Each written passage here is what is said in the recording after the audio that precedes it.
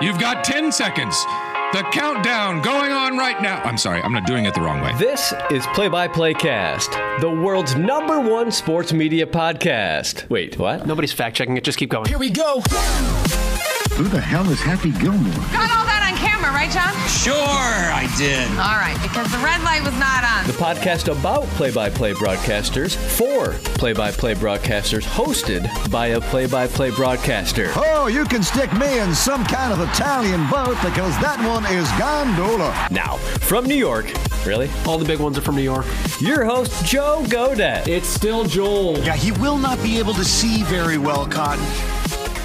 This is episode number 178 of PXP Cast, Play-by-Play Cast, the podcast about play-by-play broadcasters for play-by-play broadcasters, hosted by a play-by-play broadcaster. My name is Joel Godet. I'm the television and radio play-by-play voice of the Ball State University Cardinals and a basketball play-by-play voice on CBS Sports Network. You can always find the podcast on social media at PXPcast. Give us a follow. I'm at Joel Godet, or email me at jgodett@bsu.edu. Our guest last week was Spiro Dedes. If you're new to the pod and have not caught that episode, do go back and give it a listen. Pete Pranica was the midweek guest last week. Episode number 176, the television voice of the Memphis Grizzlies, one of my personal favorites before that one, episode 175, with the incomparable Ian Eagle. Our guest today is a longtime listener, first-time caller, Glenn Geffner, who is both a listener and now guest of PXP Cast. He is the radio play-by-play voice along with Dave Van Horn of the Miami Marlins. And Glenn has had an interesting path. As we say so many times on this podcast, there is no one way to do this. Glenn started in the minor leagues in PR and then got into radio and then got into the major leagues in PR. And then got into radio, and then joined another major league team in PR, and got into radio, and then with Miami, he just started on the radio. But Glenn goes down to being multifaceted, be able to do lots of things, be good at a lot of things, be marketable as a person, and put yourself in the right positions around the right people, and work hard, and opportunities will present themselves. Glenn is from Florida. He went to college at Northwestern's Medill School. He became the radio voice of the Rochester Red Wings before moving to the San Diego Padres, the Boston Red Sox, and of course now the Miami Marlins. Throughout his career, he's worked with some incredible people as well. We'll dive into that on the podcast. Of course, Dave Van Horn, but also Jerry Coleman, and friend of the pod, Ted Leitner in San Diego, and with Joe Castiglione when he was in Boston. Interesting points of conversation with Glenn on this episode. We'll get into covering Miami when it has been difficult to win in Miami, and how being a PR professional before he was in radio, and then after he was in radio, and then again before he was in radio, how being a PR professional influences, A, how he calls a game in the first place, but B, then how he also handles situations like what the Marlins have been going through and their build over the last couple of seasons. And in some essences, how it makes it easier to handle, and looking beyond just a loss today for a team that lost more than 100 games last year. How do you look past that and tell the deeper, more intriguing, maybe, story? And how do you get people to fall in love with the players who are growing day in and day out, and the organization that's growing day in and day out, so that they get invested and are fans when the youth comes to the major leagues, and when the youth that's in the major leagues materializes as guys that can consistently win you ball games. It's a really fascinating conversation from that front. And we'll get into some other pieces of Glenn's career, including covering something like the death of Jose Fernandez, which is one of the harder topics to cover I think we've ever delved down into on this podcast. But Glenn does a really good job of breaking down how to handle a situation like that as a person and as a broadcaster who had to go on the air the next day and do his job and relay the story and emotion behind what was happening in front of him. Glenn Geffner is our guest this week on episode number 178 of PXP Cast. You said that when you made it to the major leagues with San Diego for the first time, it was not the first opportunity that you thought about or that you had to make that jump. So I'm curious what the other ones were and what made you wait until the one where you eventually said, this is it. You know what? I think everything in life is about timing and knowing where you need to be at this moment and where maybe the best place to be is at this moment. And my journey was not maybe as direct and routine as other broadcasters' journeys, because while I started out broadcasting in college, and while that was always the ultimate goal, when I started my professional career in AAA in Rochester, New York, initially I was the PR guy, and then I worked my way up to the number 2 broadcaster role and eventually the lead broadcaster role. And when I first got to San Diego, it was as the public relations director, and I spent time as a VP of communications in the big leagues, while also on the side doing some daily and weekly television shows and filling in on play-by-play here and there, but really immersed in the day-to-day PR and communications responsibilities also. So I'd had some chances to go to the big leagues when I was in Rochester as a PR person, and it just wasn't the right time. In fact, you had the strike in 94, 95 in the middle of that. I had just met a girl in Rochester, and it didn't seem like the right time to leave. And finally, when the girl and I got engaged, it seemed like the perfect time to leave. We went to San Diego, and things worked out in the end. But initially in San Diego, I was the public relations director and worked my way into the broadcast eventually, and the rest is history. But it's all about timing. And I've always been one to tell younger broadcasters, don't worry about where you're going to be 3 years from now or 5 years from now or 20 years from now. You need to immerse yourself in whatever it is you're doing today. It's the whole no job is too small mentality, because you never know when somebody is going to be watching or somebody's going to be listening. And in my case, it happened to be a random night in Rochester, New York, when the Baltimore Orioles came in for an exhibition game. And I didn't know I was being scouted that night, but one of their senior VPs came in and watched me do my thing as a PR guy, came on the air with me as a broadcaster. And that's a relationship that wound up eventually getting me to the major leagues when some people left Baltimore and went to San Diego. And then some of those people left San Diego and went to Boston. And that's a part of the reason why I ended up with the Red Sox after the Padres. So, you know, I was never one of those people who was sending tapes out. I was never one of those people who was constantly on the phone and networking. I certainly see the value in doing all of those things, but I was fully immersed every day I was in Rochester in doing what I was doing that day and really not worrying about where I'd be down the road. And it worked out. Yeah, be where your feet are is something that some people have said. In that note, and it's interesting the way that your career path went, because one of the things we talk about on this podcast all the time is there is no one way to do this. And I was, my approach for it has always been, I've wanted to do play-by-play regardless of what that meant or where I had to go. It's like I just wanted to call games. But I see the validity, and if I could do it again, I almost would. I've thought, maybe it would have been better to do it a different way, to go put yourself in a place and take opportunities that open different doors. And you've got this great path of having done PR, then getting into radio, doing PR again, then getting back into radio, and navigating your way through kind of that public relations realm. Why was that path the one that worked for you to say, you know what, I can go do PR with the Padres in the big leagues, and if that's what it is, then that's what it is, but I also trust that I can get myself into a radio role or a broadcast role eventually.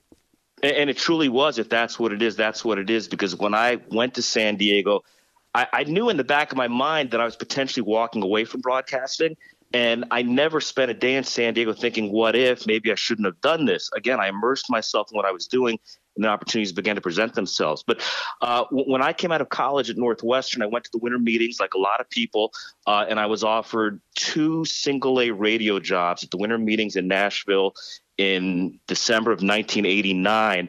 Both of the jobs wanted me to start in January, and I still had the matter of one more quarter at Northwestern to finish my degree. There was just no way I could take those jobs and not finish what I put 3+ years in at Northwestern. What I had done, though, at Northwestern was I did a required internship over the summer after my junior year. So I was able to graduate a quarter early, knowing that if I was going to start in baseball, I could be done in mid-March and be somewhere before opening day. So that's where my initial opportunity with Rochester came along. They were looking for an unpaid intern to start in mid-March, was able to get in there, and I literally paid my bills by making mascot appearances at $25 a pop. It's a picture that I still have on my iPhone that I often show when I speak to classes, young and old. They all get a kick out of that. And like I said, it's part of doing what you got to do to pay the bills, to get through the day and to navigate things. When I went to college, I'm 51 years old now, so I'm maybe a generation ahead of you if you think about it. You didn't think about the possibility necessarily of being a major league play-by-play broadcaster. When I was growing up in South Florida without a major league team in the 1970s and 1980s, there were no radio and TV stations at my high school in those years. So I got involved as a journalist, and I worked for the student newspaper. I went to Northwestern to study journalism. And the hope was that I could follow in the footsteps of Tim Kirkjian or Peter Gammons or Steve Rushin and maybe cover Major League Baseball for Sports Illustrated when Sports Illustrated was what it once was and sadly what it isn't anymore. But as soon as I got to Northwestern, I got involved with the student radio station, fall quarter freshman year. I've been broadcasting games in my bedroom as a kid growing up with baseball cards in front of me for statistics, the game of the week on Saturday afternoons. And I said, you know what, I've done this before. I'm going to audition, get involved. And it worked out. So I got the good print journalism background in college. I learned how to be a reporter. I got a good overview of the world, of medicine, of economics, of politics, of foreign language, of any number of things that you can apply in sports. And when that first opportunity came along, it happened to be the PR intern and make mascot appearances and do sales and do some community relations and do everything. So I really got immersed in the business of baseball also. And so by the time I get to San Diego and I'm now an executive, I'm doing all sorts of things that have made me a better broadcaster. I sat in the draft room every year. I watched the draft go on. When I was in Boston, I was in Theo Epstein's office in the seconds leading up to the trade deadline, literally the seconds leading up to 4 o'clock on July 31st, 2004, when he's pulling his hair out. Do I pull the trigger and trade Nomar Garciaparra to the Cubs? And it winds up being a move that helps the Red Sox win the World Series for the first time in 86 years. But I was a part of things like that all make me a better broadcaster today. Yeah, I was just going to say, what do you see on the PR side that we don't if we're not in that role? Because even as broadcasters, sometimes you're team employees, but you're not given a level of access that maybe the person who's in charge of the messaging gets.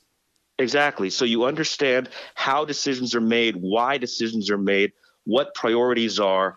When somebody says something, you know what he or she really means when he's saying, when we have Derek Jeter, our CEO, come into the booth and have him on the air, I know the kinds of questions that Derek wants to answer. I know what he wants to talk about. I know what the priorities of the ball club ought to be. I've sat in on all the high-level meetings with other clubs in the past where responsibilities are delegated and where people are held accountable for doing things or not doing things that they said they were going to do.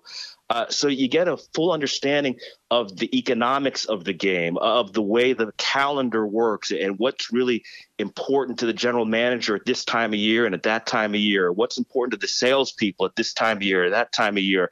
So you have a fuller understanding of everything. And again, it's an untraditional path, no question, but it's really worked out for me. And to this day, I feel like I've got a much broader understanding of everything that goes on around the game than a lot of people who didn't have some of these experiences. What is it like being in the room with Theo Epstein as he's pulling his hair out, debating whether or not to trade Nomar? I was very quiet. I can tell you that. There was a small number of people in the room, and it was a very, very tense moment. And then ushering Theo around from his office to the Nesson studios to defend the trade or to talk about the trade, which at that time was not popular at all, and making sure he got on the phone with the right national people to make sure he's able to put his perspective out. It was tense. It was exciting, but it's one of those experiences that you never forget. And again, it's one of those things that had I at that moment been Joe Castiglione, the radio voice of the Red Sox, I wouldn't have been in the room for. And I would see the finished product, but I didn't see how the sausage was made that day. And it's one of those things you never forget. It's one of those things I remember. I was sitting in a Major League Baseball broadcast booth at some point in time before a trade deadline, and someone was pulled out of a lineup, and in break, one of the broadcasters looked at the other and said, "This team can't be trading offense right now." Which, fine opinion and probably was right, but it's interesting to have. Who knows what the perspective would be of the person who actually has to make that decision? So I have to I have to imagine it informs the way you broadcast things in a different light. No question. And sitting with GMs in that vein, sitting in managers' offices in that vein, what you really come to understand is there's a reason for every decision that gets made, whether it's an in-game managerial decision, whether it's a trade that's made or not made.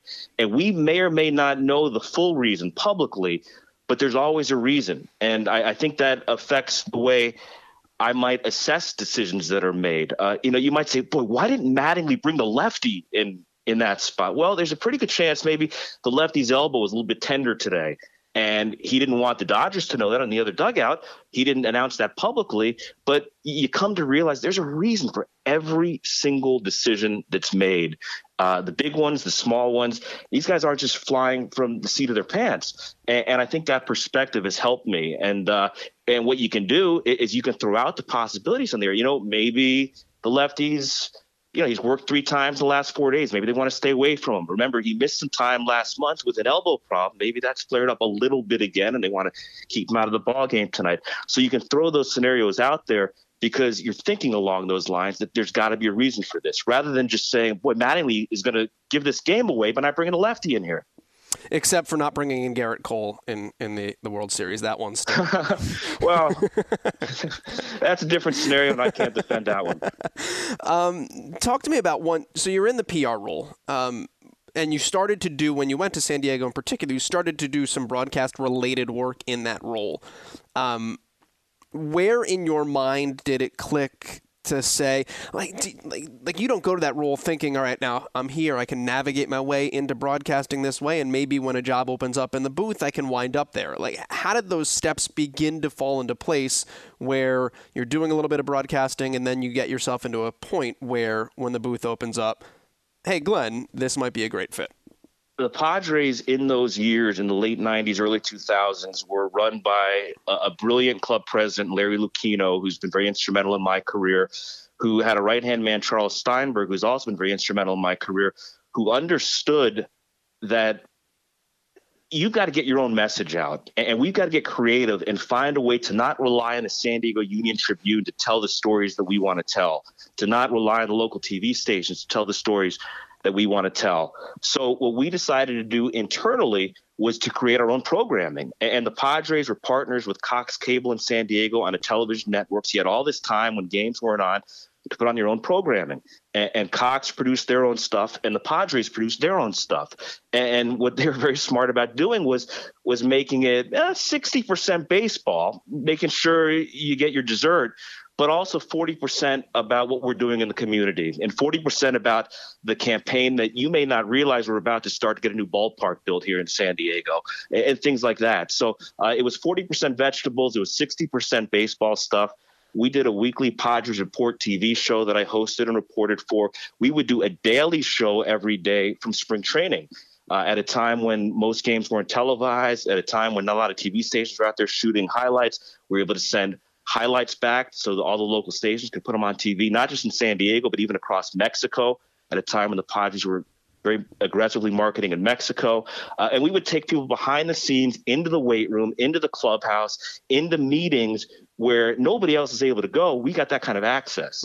So that's how it began, with a daily spring training show and a weekly show during the season where we got unique access to players. And I would sit down and I do an hour-long interview with Tony Gwynn. And we break it up and do a special show about it.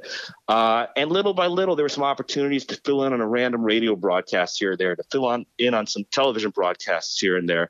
But I never really thought I'm making this move until what actually happened. And I haven't really told this story a lot over the years, but at the end of the 2001 season, Larry Lucchino left to join John Henry in purchasing the Red Sox.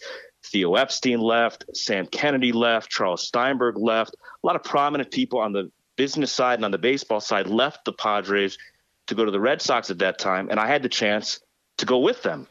The Padres made me an offer I couldn't refuse to stay. They realized they were losing a lot of people, and they didn't want to lose one more. So they said, hey, we're going to put you on the radio full time. No more PR for you. We're going to put you on the radio full time. But here's the catch. They didn't say here's the catch, but in retrospect, I realized here's the catch. The catch is Jerry Coleman and Ted Leitner are iconic broadcasters in this town. Jerry's going to be inducted into the Hall of Fame as a broadcaster in a few years. Ted may be one of these years. He should be. We would like you, with your knowledge of the game, with your insight into the Padres and the history and your relationships, we want you to be a full-time third man in the booth, literally and figuratively wedged in between Ted and Jerry, who had worked together for 30-plus years at that point. And quite frankly, there's some small radio booths in Major League Baseball. And I don't know how we did what we did at Wrigley Field, for example. We're now going in there with a two-man booth. There's not enough room for my partner, Dave Van Horn, and me. But literally to be the information guy. And Jerry missed a handful of games, and Ted was doing the Chargers and San Diego State football at that time. So I get to do play-by-play for maybe 20 games over the course of the year. But for the other 142, I was a full-time color guy, working with two men who were absolute princes to me, could not have been better, but they didn't like it, and I didn't like it. It was uncomfortable for me, and it just didn't work. So at the end of that year, when the Red Sox came back and said, hey, you want to join us now? I said, get me on the first flight to Boston, because we gave it a shot. It was fun while it lasted. When my wife and I moved out to San Diego, we fell in love with it. I thought mistakenly that we were going to be in San Diego forever. There's no better place in the world to live. It was a great time for that franchise, but things changed with ownership, and it was time to move. So I go back to Boston, again, initially in a PR role, vice president of communications. And again, we start doing the same thing, same leadership. We're now doing a daily Red Sox report from spring training, a weekly Red Sox report that's airing on NESN throughout the season, getting a chance to host and report. And again, the same sort of thing happened. I started filling in on some radio broadcasts here and there. NESN gave me the chance to broadcast their minor league package. They do a lot of games every year with Pawtucket, the AAA affiliate, with Portland, the AA affiliate, even the little Spinners who are nearby in A-ball. So I got about maybe 25 games a year on NESN doing that. I got a handful of games on EEI. And finally had the chance to move into the booth full-time there with Joe Castiglione. And, that was an experience I'll never be able to, thank Joe enough for, having the chance to work with him and be a part of the call in 2007 when the Red Sox won their second World Series at that point, before I finally got the chance to come home to Miami. Take me back to San Diego in terms of that, not necessarily the three-man booth, but just being around those two guys. What did you learn most, if you think back on it, from Ted Leitner and the personality that he has on the air, and Jerry Coleman as well? Well, I'll start with Jerry. Jerry at that point was late in his career and may not have had the same zip on his fastball he had at one time. Still had the tremendous pipes. But Jerry was a guy who, for me, was influential in making me realize how hard it is to play the game. He played it at a high level on some unbelievable New York Yankees teams in the 40s and 50s. And he would tell so many incredible stories about those days and about playing for Casey Stengel and being there with Mickey Mantle and Whitey Ford. But Jerry was a guy who made it clear that, this is not an easy game to play. And it looks a little bit slower up here in the booth than it does when you're down there playing second base, as he did. So in that regard, I remember that from Jerry. I also remember the fact that we'd ride over to the ballpark together every day. And if Jerry said we're going to the park at 3:00, you better be in the lobby at 2:45, because being on time meant you're about 15 minutes late with Jerry. He just loved getting to the ballpark. And it wasn't like he had a million things to do at the ballpark at that point in his career when he got there, but he loved being at the ballpark. And even at that stage in his career, he was well into his late 70s at that time. And he had done everything on and off the field. To see somebody who loves and appreciates the game and being at the ballpark, and as revered as he was by everybody who'd come by and visit the booth, whether it's Hank Aaron or whoever it might have been in whatever city you're visiting, was really neat being with Jerry. And as for Ted is this huge personality. And the first thing I learned is just get the heck out of Ted's way when he starts talking, because Ted has things to say and he's going to say them.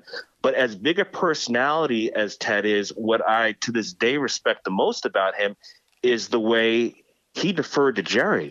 And he knew that, Ted's the man of the moment in San Diego. At that time, he was doing local sports on KFMB TV. He had a talk show every day. He was a voice of the Padres, the voice of the Chargers. He was doing San Diego State football and basketball. He was like I Love Lucy. He was on the air somewhere in the world every minute of every day. Just this huge personality, Howard Cosell, love him or hate him personality in San Diego. But everybody talked about Ted.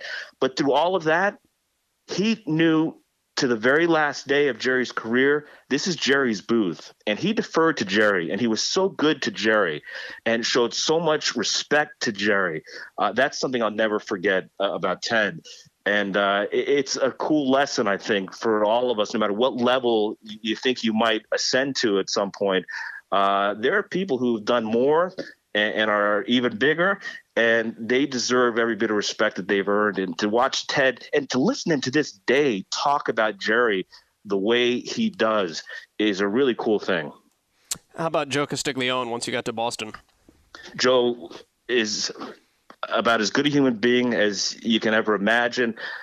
I would say, like me, Joe does not have the John Miller, the Dave Van Horn type pipes, the classic broadcast voice, but he is so technically sound. And again, just such a good guy who is so beloved. Every time he walks into a ballpark, every time he walks into a hotel, everybody knows him. The bellmen know him and can't wait to catch up with him. He's a pro's pro, and he was so good to me. He remains a very close friend to this day. We're in pretty regular contact still. And to see a guy who's put in as many years as he has in that market and accomplished all that he has, it was as exciting to me to see him experience that World Series, the first one in 2004, as it was to see anybody in uniform win it, because he'd had so much invested in the Red Sox over the decades, and he's still going strong. He's a great man, a great friend, and technically, if you listen to him, just such a good broadcaster. What is it technically? What stands out about what he does? Oh, it's an economy of words, but always having the right word, knowing when to talk, when not to talk, when to let the crowd take over, knowing how to get that story told well, but not to take away from the game. And I know it's something that you talk about on the podcast, but how do you tell stories? How do you wedge them in there? Joe has a knack for doing that. He's got a photographic memory, so having been with the Red Sox as long as he has been, something will happen in a game and he'll immediately think back to 1982 in Kansas City when this exact same thing happened.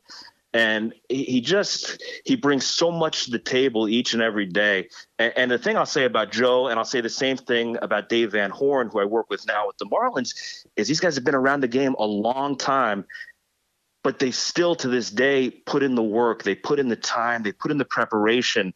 They love being at the ballpark. They love asking questions. They love learning and growing. Even at this point in their careers, they realize that there's more to know. There's more to share with the listener. And that was something that Joe was so good at. Yeah, it's remarkable when you think about, have you ever kicked back and thought about the partners that you've had at this point in your career already? I have. I really have. And I'll say this.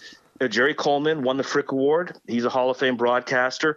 Joe Castiglione has been a finalist and will win the Frick Award one of these days. And Dave Van Horn won the Frick Award in 2011. So I've been very blessed in that regard, no question. Listen, if there's one constant there, Glenn, it's you. That's exactly right. When is somebody going to write that story? Tell me about storytelling a little bit from your perspective. And, when I think about it in a baseball sense, I go back to when I worked in Salem, Virginia. I had a conversation with Jason Benetti one day where we were listening back to a tape that I had done from a game that we had done the night before.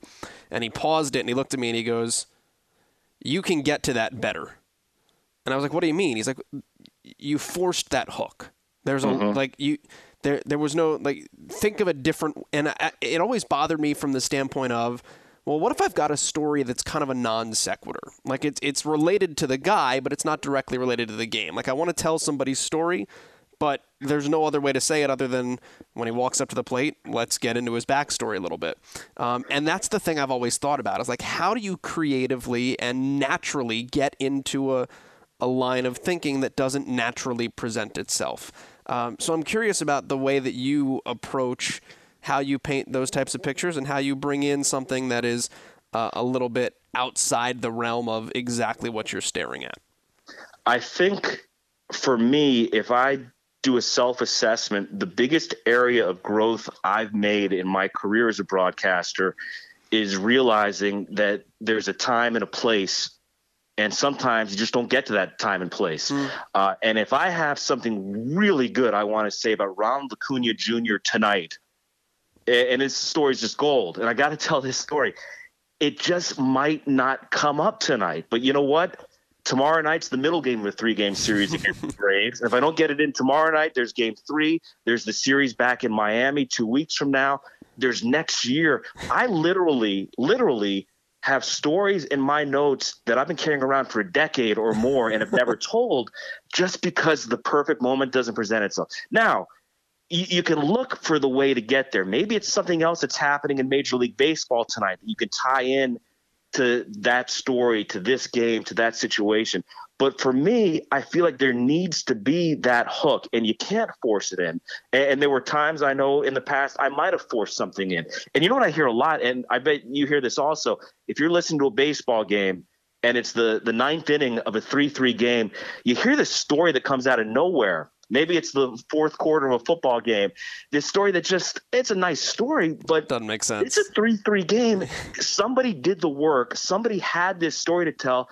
And by golly, they're going to get this story in before they go off the air tonight. And now it's the ninth inning. I better tell it now. And that drives me crazy. And you know what? That's something I probably used to do.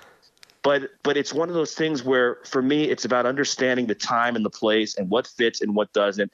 And you know what? I might have unearthed this unbelievable statistic for this game. If it doesn't get on the air, you know what? Now I got Twitter. And after the game, I can tweet it out if I want to. Or maybe it comes back tomorrow. But you just can't get everything in that you want to. And even though the broadcast is 3 to 4 hours most nights, and even though baseball is slower than other sports and more conducive to storytelling, you still have to know when to say when, in my opinion. Yeah, the prep blog, I feel like, is the way to go nowadays, too, where it's like, here's everything I have. If you find it interesting, great. You might hear some of it on the air tonight, but I just felt like I wanted to put it out there, so here it is. I did that for about a year. The Marlins asked me to write a blog, and I would empty my notebook maybe after a game or after a homestand, and here are some of the things I never got to. And it was kind of liberating, and it kind of makes you feel like the work wasn't in vain. But you just have to know sometimes it's just not going to happen tonight. One of these days, you better tune in whenever the Marlins are in Philadelphia. I've got a Philadelphia story to tell that I literally have had on my 5x8 Phillies cards for the length of the time I've been with the Marlins. This is season number 13 now. I've been carrying this thing around. I've never gotten to it. What's on the 5x8 card? Like how much do you fit on there? What goes on there? What gets erased to make room for something else? How does that work? I'm a preparation freak. And I think it was Doc Emmerich who once said, you do all this work and you know you're only going to use 5% of it on a given night, but you never know which 5% it's going to be. So you have to do it all. And I'm an absolute freak about my preparation. I go into a series, tonight, if we were playing the regular schedule, we would have been hosting the LA Angels of Anaheim in game 1 of a 2-game series. And we see the Angels once every 3 years. It's not a team, quite honestly, that I pay the same kind of attention to as I do to the Nationals and the Mets and the Braves and the Phillies. But I would want to go into tonight's broadcast against the Angels feeling as though I know everything there is to know about the Angels. And if you were listening, you'd think, boy, he probably knows as much as Terry Smith does over in the Angels booth about the Angels. And I'm not going to use most of this stuff. But I need to know all the stuff that mattered. And some of that is things that you read over the course of the offseason and the season, and I just paste into my Angels notes that I'll reorganize right before the start of a series. I'm one of the few broadcasters probably. I don't use media guides, and I don't use game notes. I do all my own work because, quite honestly, I don't want to have the same statistics or the same information that my partner has. I don't want to have the same stuff that the TV guys have. I want to decide for myself. And this probably goes back to my PR background of writing media guides and writing game notes. I know what I find interesting, and I hope that the listeners will find those same things interesting. But it's not going to be the exact same note that my partner has, that he might use in the second inning. I've got something different to use in the fifth inning. So I do all the day-to-day number crunching stuff, the hitting streaks, who's hot, who's cold for every player on both teams every day. I have what I'll do at the start of a series. We're playing the Angels beginning tonight, for example. I'll have a pack of probably 8 or 10 5x8 cards with big picture Angel stuff, with little picture stuff that happened yesterday. And it's all kind of right there. The history of the all-time series, the Marlins and the Angels. This is just the second time Mike Trout has played at Marlins Park, and the first time he got hurt and he missed a big chunk of a season. Things like that. But at the same time, what have the Angels done so far this year? Where do they go when they leave here? I just want to have all that stuff.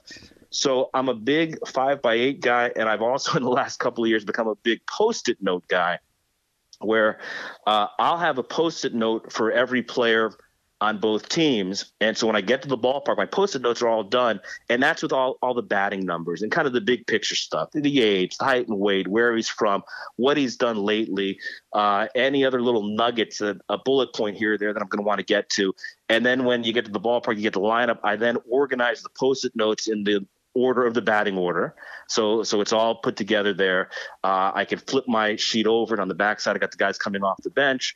And it's a lot of work. It's very time consuming. It's not one of those things where I just show up at the ballpark at 6:30 and call a game, but it's work that I've decided is important for me to put in every single day.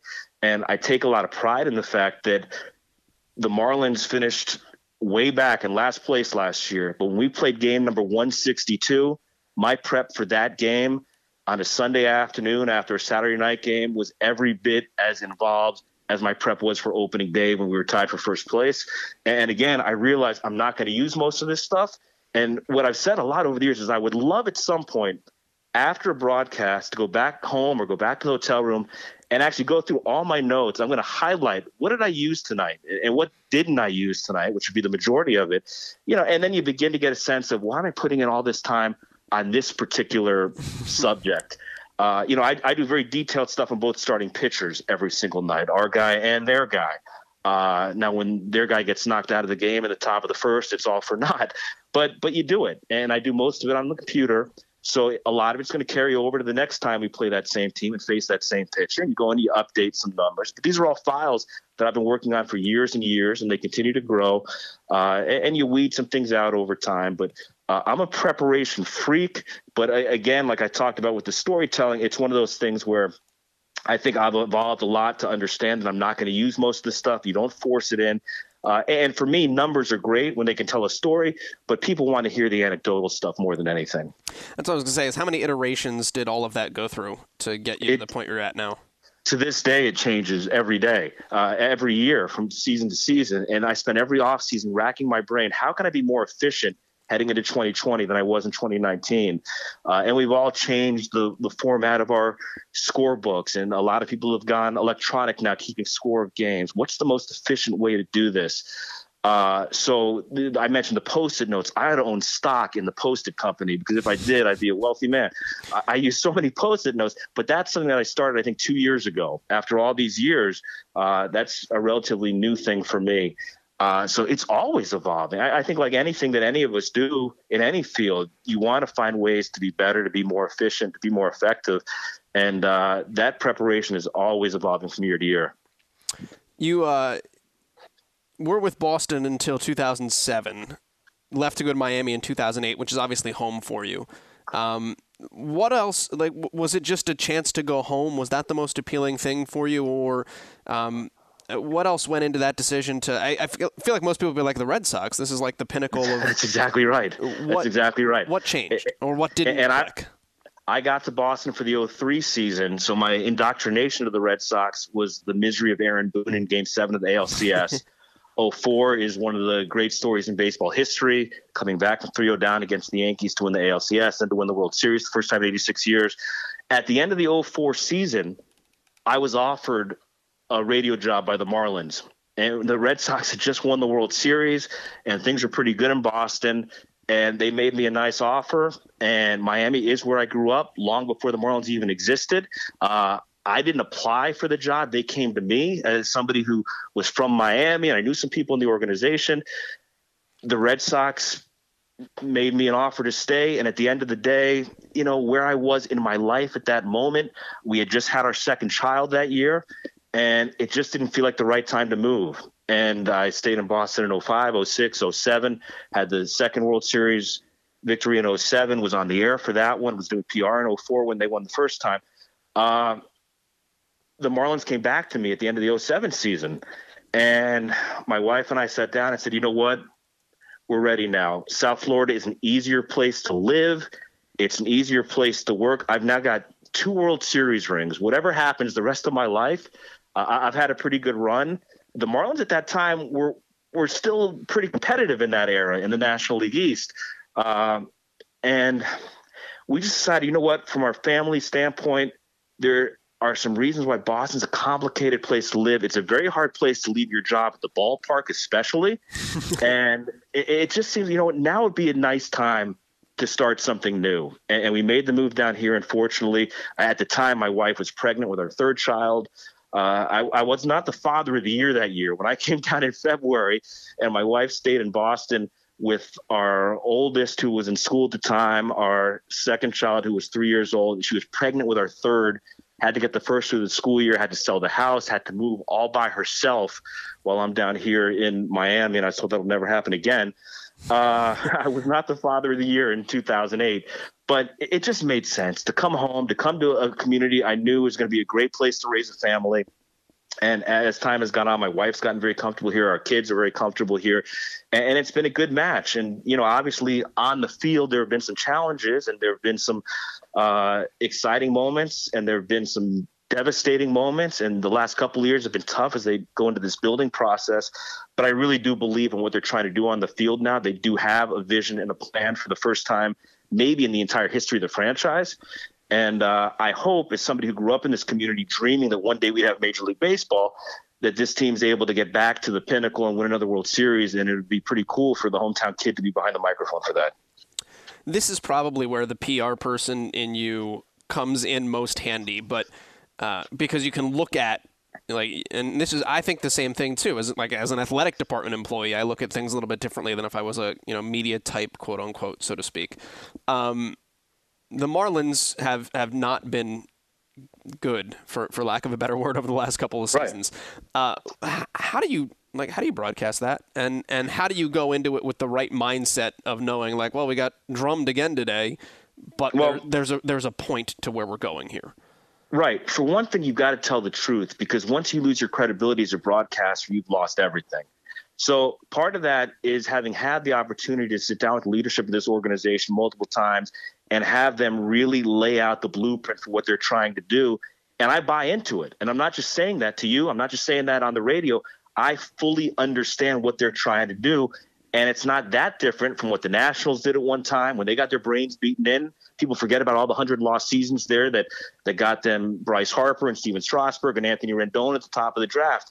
It's what the Cubs did. It's what the Astros did. It's what Kansas City did to a certain extent. There's no guarantee it's going to work, but they have a plan, whereas before they never really had a plan here.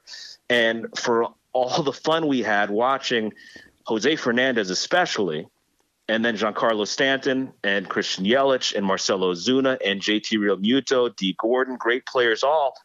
Stanton was here for 8 years and never had a winning season. That core was together for 5 years and never sniffed 500. So it wasn't like they came in and broke up the 27 Yankees.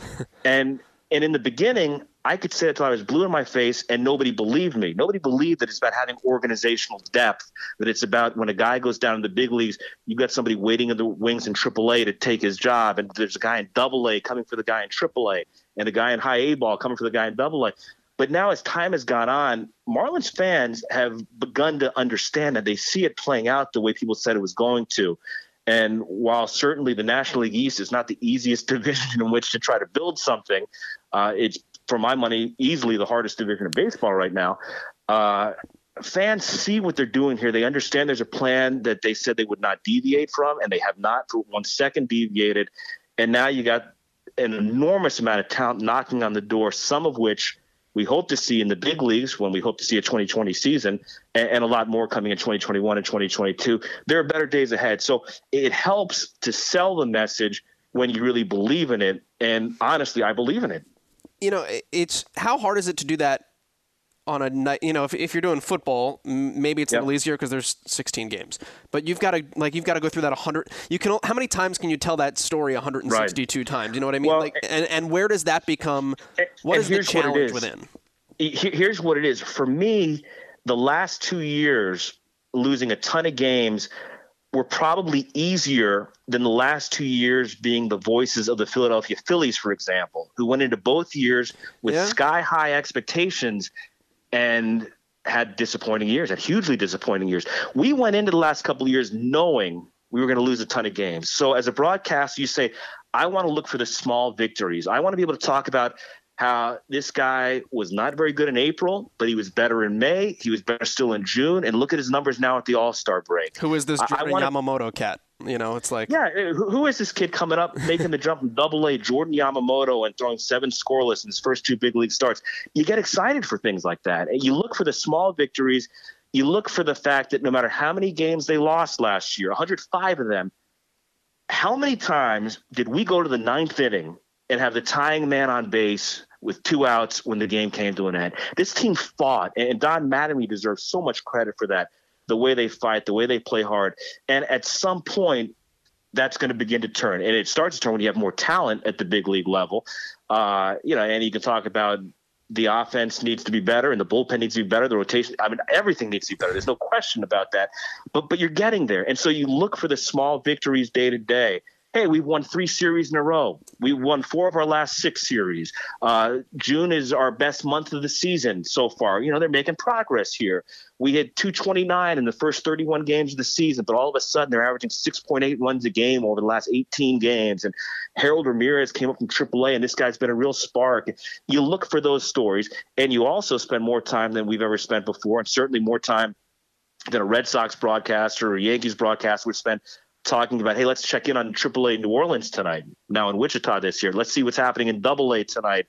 And you want people to start getting used to hearing the names Sixto Sanchez and George Guzman and Edward Cabrera and Monte Harrison, because these are the guys who are going to be the heart and soul of this team when they're really good before too long. So, we spend more time than I've ever spent following day-to-day what's going on in the minor leagues, trying to tell those stories. And again, you just look for those small victories. And when you go into the season knowing what it's going to be, I've been around some teams that expect to win and didn't. For me, that's a lot harder than going into a year being realistic about the hand you've been dealt and just trying to tell those stories over the course of 162. You mentioned a name in all of that, and that was Jose Fernandez. And if I can, I wanted to go back to his story a little bit and how on God's green earth you show up to the ballpark and do the game the next day.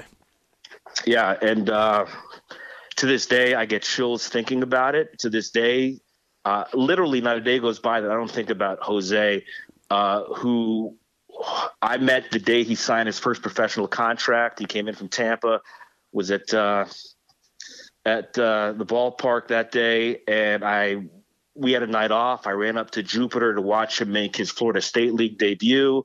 A year later, he's in the big leagues. Interviewed him several times, and he was in the minor leagues. Even the spring training before his first big league season, when nobody thought he had a prayer of making the big league club, he actually had an apartment in Jacksonville already to pitch at AA, where he'd never spent a day, but he winds up making the major league roster, and the rest is history. He was a guy who you couldn't help but grow very attached to when you were around him every day. What he did on the field obviously goes without saying, but the kind of guy he was, the smile on his face every day, the energy, the passion that he brought, if it didn't rub off on you, there's something wrong with you. So it was a Sunday morning, and it was the last home weekend of the season. And we had another series coming up against the Mets. It was going to start Monday, then hit the road to end the year. I drove to the ballpark early on that Sunday morning, pulled into my parking spot at Marlins Park. And as I always do when I get to the ballpark, before I get out of my car, I just jump on my phone real quick. Did I miss any emails? Is something happening on Twitter that I ought to get caught up on before I walk into the ballpark?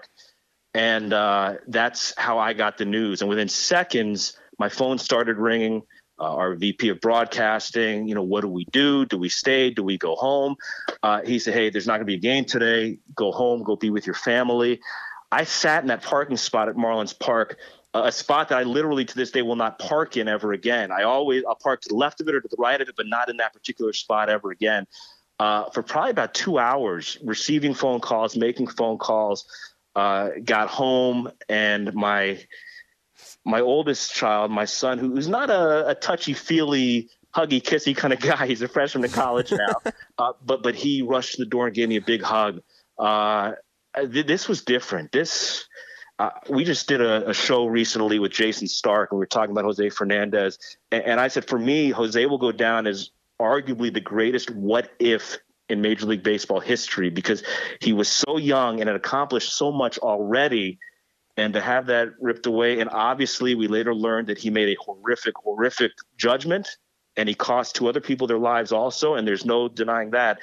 But when we had to come back and play against the Mets the next day, play 3 games against the Mets, then go to D.C. to finish the season with 3 games, you want to talk about going through the motions for a week. Nobody in uniform or in the broadcast booth was prepared to focus on baseball. The emotion of that first night back was overwhelming.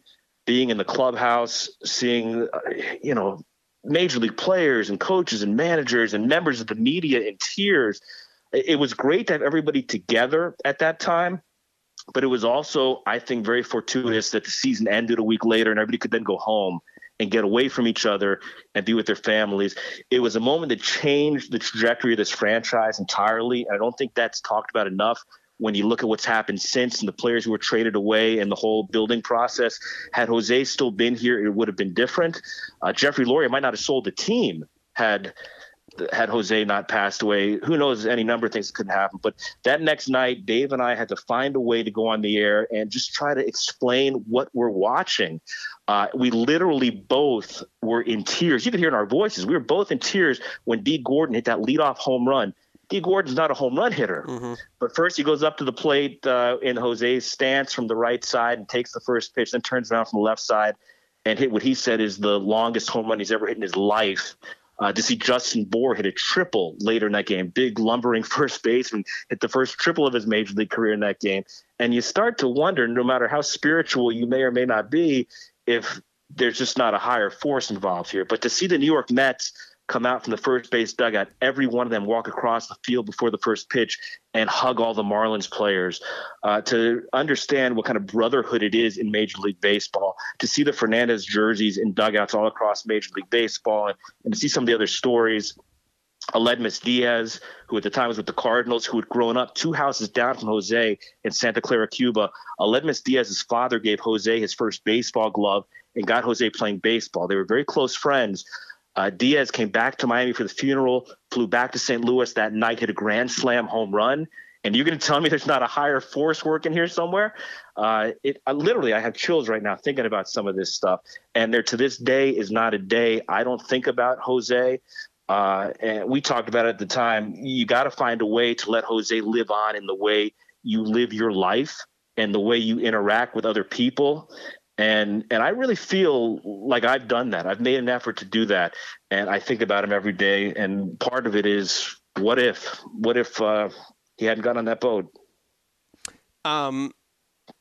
Do you interview players the day before, like before that game, or how do you talk to players or anybody the day before that game to find out what they're thinking, and how do you broach that subject so that you can be that conveyor of information to the people watching and listening at home? Formally, what the Marlins did was they made a handful of people available in the interview room. They didn't want to have a ton of media in the clubhouse that afternoon for obvious reasons. So the manager spoke. Martin Prado spoke, one of the leaders of the team. Some of Jose's other friends went into the interview room and broke down and spoke. But I did spend a few minutes in the clubhouse talking to a few prominent people in there, just to kind of, you're part of a family here. When you travel with these guys, when you're around them every day, and sometimes, what do you say? There is nothing you can say, but just to kind of see the scene and to hear some of the whispers that guys give you, I got enough of what I needed, but I didn't need a whole lot that day. What can you say? What could Giancarlo Stanton have said that makes you understand it any better or anything? How's anybody supposed to process a loss like this? There were a couple of guys in that clubhouse who Jose had invited to go with him that night, who didn't go for various reasons. And so how do you handle that? And these are stories that have been told publicly, but Marcelo Ozuna could have been on that boat. JT Realmuto could have been on that boat that night. And they, for different reasons, said, no, not tonight. We got a game tomorrow. Jose wasn't pitching the next day. Marcel had just had a baby, wanted to get home to his wife and baby. And, so you don't really need to ask too many questions at that moment. But it was a hard last week of the season. Got back to spring training the next February, and it was different. And in a way, I'm not trying to justify trades that were made, but I think a lot of people on that team needed a fresh start after that experience. When you're in your early to mid-20s, you might not have had a lot of loss in your life. Maybe you lost some grandparents. Most of these guys at that time still had their parents. You don't routinely lose brothers and sisters, but this was a brother to these guys. And it was sad. It was a tragedy. And it was, when people ask me about most memorable broadcasts, it's the broadcast I wish I never would have done, but I will always, even more than calling World Series games, think about that game first. And I don't remember what we said or how we said it. It was all just a fog, but we got a lot of nice comments about it. Just trying to help people process and not even heal, but just how do we get through this together? We do by talking about it a little bit and by sharing stories and memories and every little thing that happened in that game. I do remember this. You were able, it seemed like, to relate to Jose in some way. And different players were using certain walk-up songs that meant special things to Jose. That was one of the things I talked to some guys about before the game, why they wanted to use this song tonight. And it was one of those nights that changed a franchise, but that's really small potatoes compared to the way I think it changed a lot of the people who were part of that family. What's the second most memorable game you've been a part of? Probably winning a World Series in Boston in 2007. It's hard to beat that. 2004 was its own animal and coming back against the Yankees and everything, but I wasn't on the air in 2004. I was in 2007. So coming back from 3-1 down to beat the Indians in the ALCS, and then sweeping the Rockies in the World Series, winning it in Colorado. But it's pretty cool to be the guy in the clubhouse after the game with the champagne flying, asking the questions. And that was certainly a night I'll never forget. Did you get doused or did you? I got wet. Yeah. Okay. I got, by then, by 2007, we'd been through a lot of celebrations, whether it's division clinchers or wild card clinchers or winning the division series, the LCS, the World Series, even in 2004. So with each one, you learn a little bit more. I lost an iPhone, actually, in my first celebration. Thanks a lot, Kevin Millar, who came at me with an entire garbage can full of ice water and just threw it at me, and I turned. And, of course, I turned left, so my right side's exposed. My iPhone's in my right pocket, and there goes the phone. But you learn how to protect your telephone, how to protect your recorders, how to protect yourself, and you realize you're on your way to the dry cleaner as soon as the game's over. But that's okay. It's worth it. That's incredible. I want to get to a technical note with you in particular in terms of how you actually call action, because it's one of the things I love to do with people that are baseball announcers, and I always reference what Boog said when he was on this podcast, and that's when he calls a game, he's got to say like, here's the pitch before the pitch is thrown, because if he doesn't, he's behind, and from that point, all is lost. Are there things that are important most to you technically in terms of calling a baseball game that make you most successful? I'll start with what Boog said. I want to be ready for the pitch every time. And you can't do it if there are 400 or 500 pitches in the game. You're not going to bat 1,000. But I don't want to hear the crack of the bat and then 4 seconds later have the broadcaster tell me high fly ball, deep left field. I don't want to hear the roar of the crowd long before somebody says home run. So I want to stay as on top of the action as humanly possible. And there are a couple of ballparks, Pittsburgh and Washington, where we're so high and so far removed from the game, you actually, to judge the depth of fly balls and even to judge some low-line drives that might hit the ground on the infield, you've got to step back a beat or two, and that drives me crazy going into those ballparks. No matter how many years I've broadcast there, even doing 9 or 10 games year after year in DC, you never get used to it. and so it bothers me when I go into those parks to not be as on top of the action as I'd like to be. That, for me, is number one. I hate hearing a crowd go crazy and that somebody just hit a home run, but the broadcaster's 3 seconds behind. That just can't happen, in my opinion. So that's a great place to start. It's the simplest thing in the world, but the count and the score matter. The count matters, I think, more than people realize. A 2-0 pitch is different than an 0-2 pitch. Yep.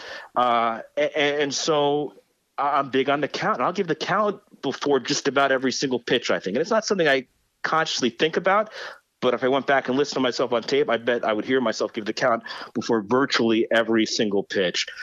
Now more than ever, and being on radio, I think it's important to paint the picture. Where are the defenders?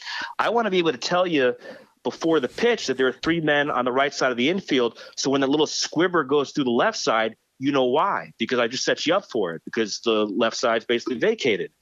Now more than ever, that stuff is of vital importance. Yeah. And those are the things. Being on top of the action and painting the picture, has the wind shifted? We play in a lot of ballparks where wind can be a factor. Is all of a sudden the wind shooting out to right field when it's blowing right to left the whole game until now? Because that might come into play here. And there's no better feeling in the world than when you set something like that up.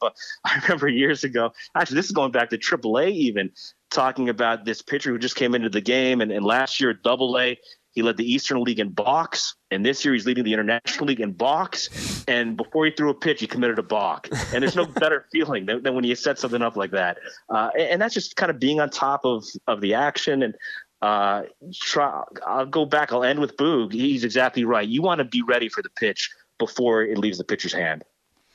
Glenn, if people want to find you online or social media, or if they want to find the Marlins if and when games are eventually played this year, how do they do so? Well, I'm on Twitter at Glenn Geffner, 2 N's in Glenn, 2 F's in Geffner, and that's my primary source of interacting with people. I'm on Facebook and Instagram also, but Twitter's where I spend most of my time. And I'll mention one other thing also, Joel, in trying to fill the void these days, our television broadcaster Paul Severino and I have been doing a couple of days a week an online television show with a heavy Marlins influence, with players. We had Don Mattingly on yesterday, with former players, with national media people. It's called Sev and Geff Live, and we've got a YouTube channel, Sev and Geff Live. We're on Twitter, Sev and Geff Live as well. And we'd love people to tune in on that. Had a great show with Mattingly yesterday. And one of the things you find out when you're looking for a silver lining at a time like this is, we've been around Donnie for 5 years now. I grew up in the 80s watching him at the peak of his powers. And yet when we talk to him on a regular basis throughout the season, it's always about the day-to-day stuff.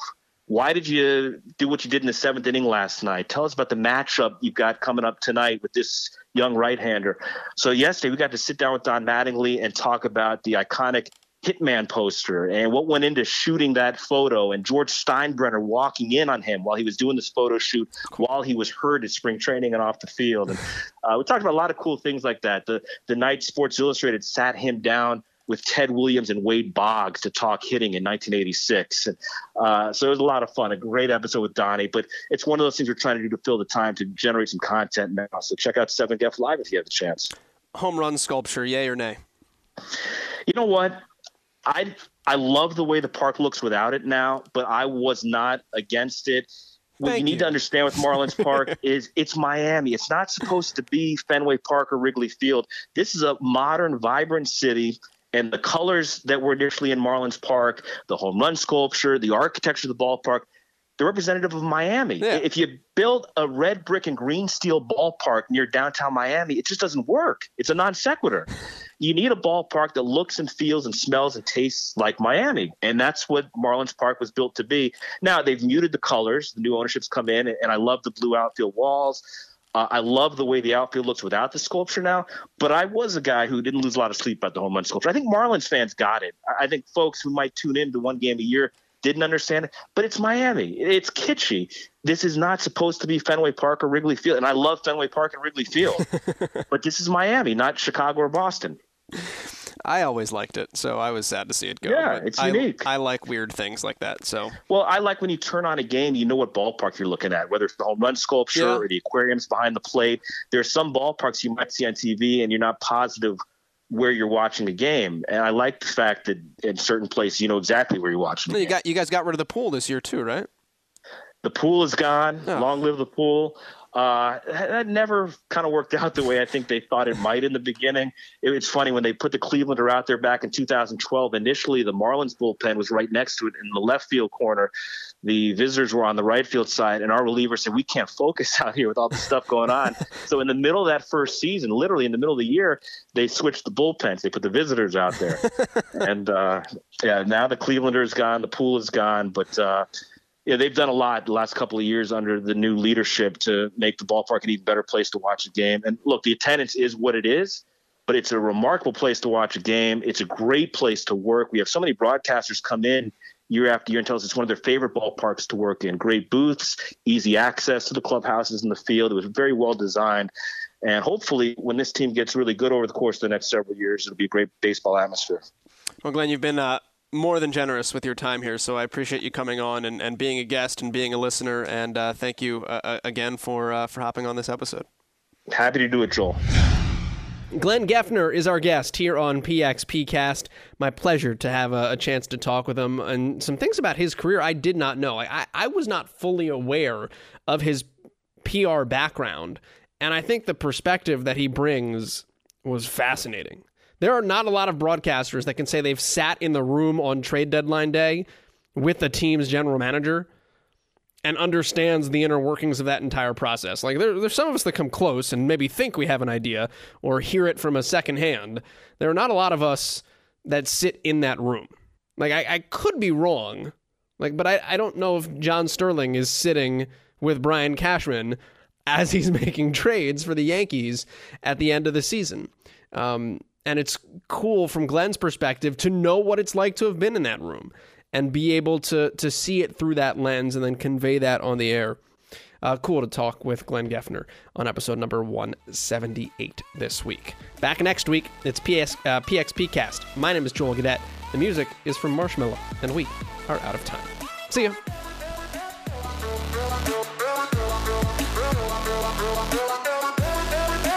And that will do it from St. Louis, where the score is inconclusive.